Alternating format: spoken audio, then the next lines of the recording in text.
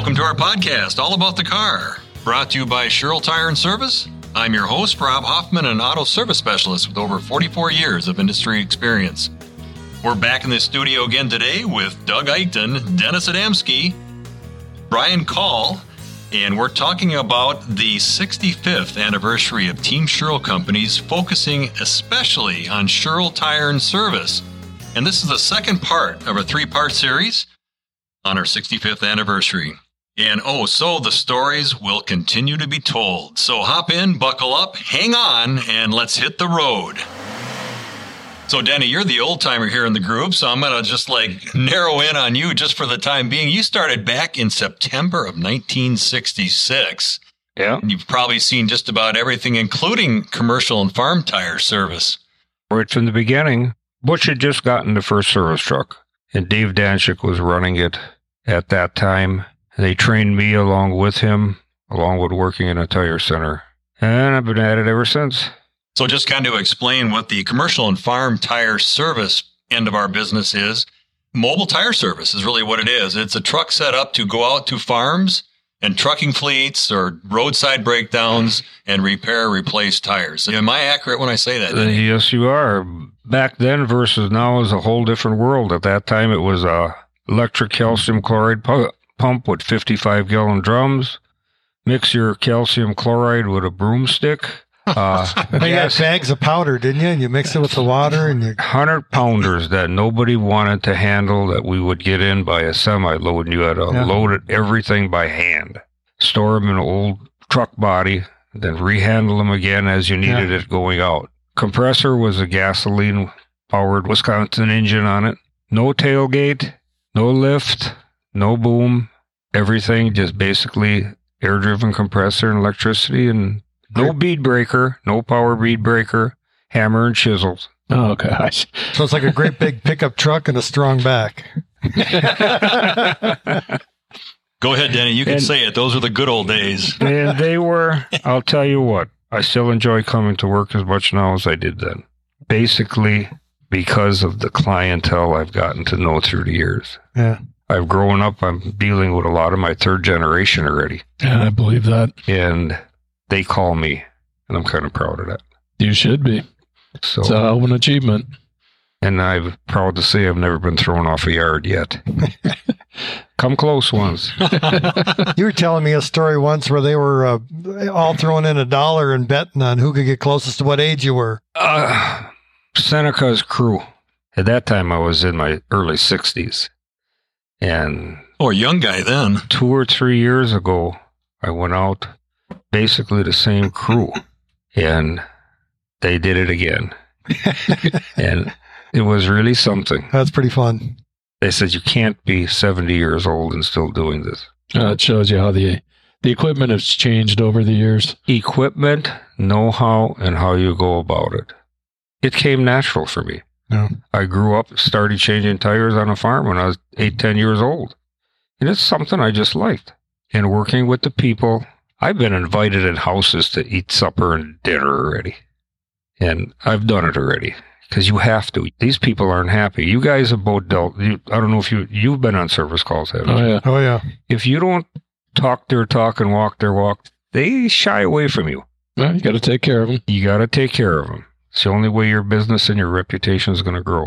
Well, as Sherrill Tire and Service has been growing and evolving, I would imagine the service truck fleet has grown as well. The next truck came around in the company in 1980? 1980. I wasn't there at the time. I'm younger than Denny. As we all are. But the story I was told when I took over the Marshfield location is that when we bought that business from the current owner, that the commercial farm service technician and truck came with the building. Bonus. Yeah. Didn't have to hire or train nobody. So that was our second truck. That was our second truck. Okay. Along with the repairs. Yeah. Constantly. The more trucks in the fleet, the more repairs are needed, right, Denny? Never ending. Never ending. To keep the trucks up and going. It's a never ending battle. One thing I wanted to bring up is that, Denny, both you and I are not large men. And that's one of the misconceptions of people that to do this job, you got to be a big burly guy, but yet you got to be a guy that understands leverage and angles and how to use your equipment. And, if you look at the equipment that's on a truck today, We have lift gates that lift the tire up into the back so it doesn't hurt yourself. We have a mobile crane that helps you move the big loader tires around. We have pneumatic tools to break the bead loose. We have cordless impact wrenches to take nuts off and put them back on. State of the art. All kinds of warning lights. By the way, anyone listening to this, when you see a service truck on the side of the road, move over and slow down. Come on now. Little safety plug by Doug Eichten You better believe it. I got a team to protect. Talking about people changing tires and that, especially your big farm and commercial stuff, it's not the body size. Tire changing is basically geometry. It is. It all starts out from zero. You start learning the leverage points and stuff like that and do your lubing and stuff like that. Use your jack and that to help you out, your boom whenever necessary. It's not that hard of a job. Gets tough, ask for help. Yep. Yeah, you have the tire work for you. Yep. Use it, the tire weight has of the to tire. work for you. Yep. The tire, the car, the jack, all of your equipment is there so that it's there to help you. You don't use it, you keep it in that compartment, you're going to come back tired, hurt, Yep. and you're not going to like your job. You know what comes to mind? Working smart, not hard. Yeah. I would imagine that if you get a call from, let's say, a farmer during a rainy season and their tractor is out in the middle of a field in the mud, in the rain, and can't move, who are they going to call? It's going to be you, right, Denny? And how are you going to fix that tire? Well, you got two options. Either get a bigger tractor and pull it out of there, or else get that same tractor and pull you in there. Hope to get yourself situated and just start jacking. I've got blocks left in a few different places in the ground to this day. Yeah.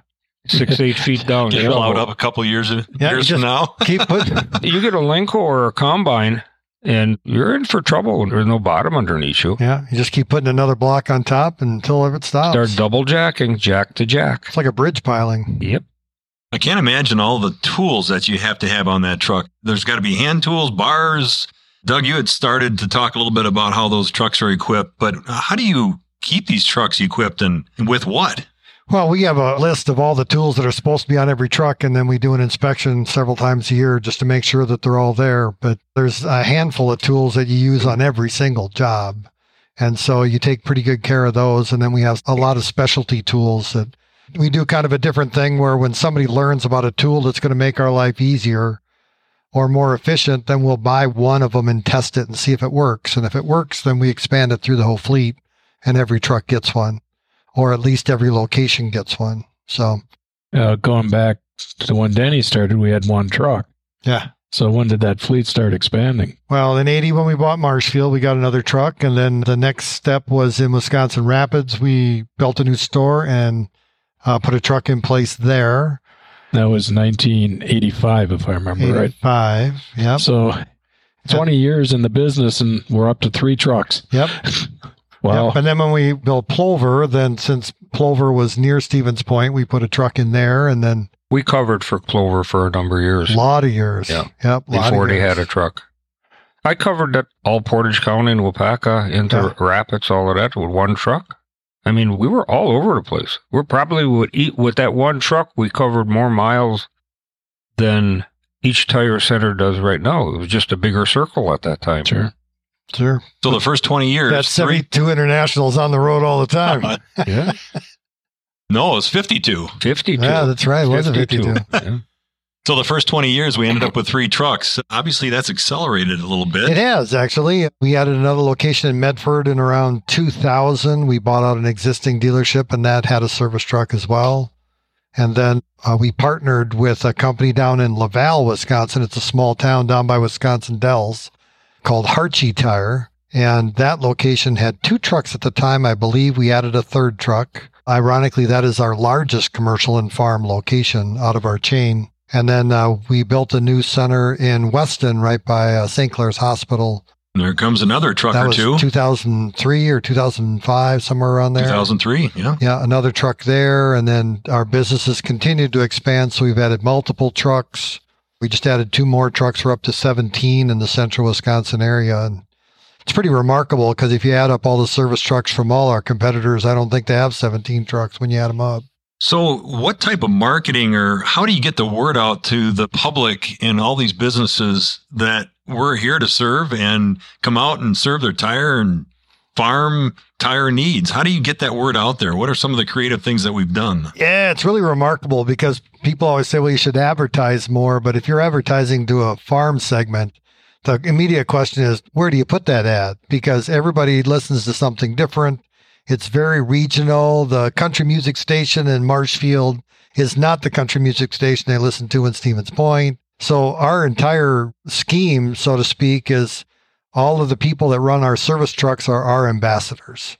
So when we go out and take care of a guest, we make it a point to talk to them, generate some kind of relationship with them, understand them better. And then when we don't have things to do, we'll actually go out and stop into people's places and introduce ourselves and ask for their business. And it's done really well for us. And it's almost like the people on the service truck are running their own independent business, but we're financing the whole thing. Does lunch on the farm spark any memories? Yeah. Oh, yeah. We've done all kinds of things. We used to do called farm user meetings where we'd invite a whole bunch of people in for pancake breakfast. And then we changed that to we would go to a specific farm and we'd invite all the neighboring farmers to come in and we'd bring in our vendors. Goodyear would come in, or we brought a bank in once, and we'd talk about the products and the services that we have. And then we did a really interesting thing one in Harchie one year was lunch in the pit. And our salesman at the time in that area used to work for a asphalt excavating company down there. So he knew the whole procedure at the asphalt pit. So when the trucks came in, they have to actually spray the box with some kind of oil so that the asphalt doesn't stick. So what we did is, Mike Kelly was his name, is when the truck pulled up, he would spray down the box so that the driver could get out, and we were grilling bratwursts and hamburgers and we served them lunch. And so then when they got done eating their lunch, their truck was ready to go. And then when Mike was done spraying the box, he would look at all the tires on the truck and then contact the company and let them know what all the tires looked like on each individual truck. So it was a lot of fun. Yeah, lunch on a farm was the same way. Yeah. I mean, you get to talk to these people one-on-one. They never ask them what they have for problems. They'll usually come to you once you gain that confidence. It's quite the change over your career, going from one truck up to 17 trucks now. Yep. I haven't even seen them all yet. You haven't? No. Well, it's been quite the ride again today, and I thank you very much to Dennis Adamski, Brian Cole, and Doug Eichten for joining the ride and filling us in on all these great stories about the commercial farm division of Sherrill Tire and Service. We hope to have you right along next time on All About the Car. To listen to previous episodes, find additional resources, or to simply send us a message, head to allaboutthecarpodcast.com. We'll see you next time.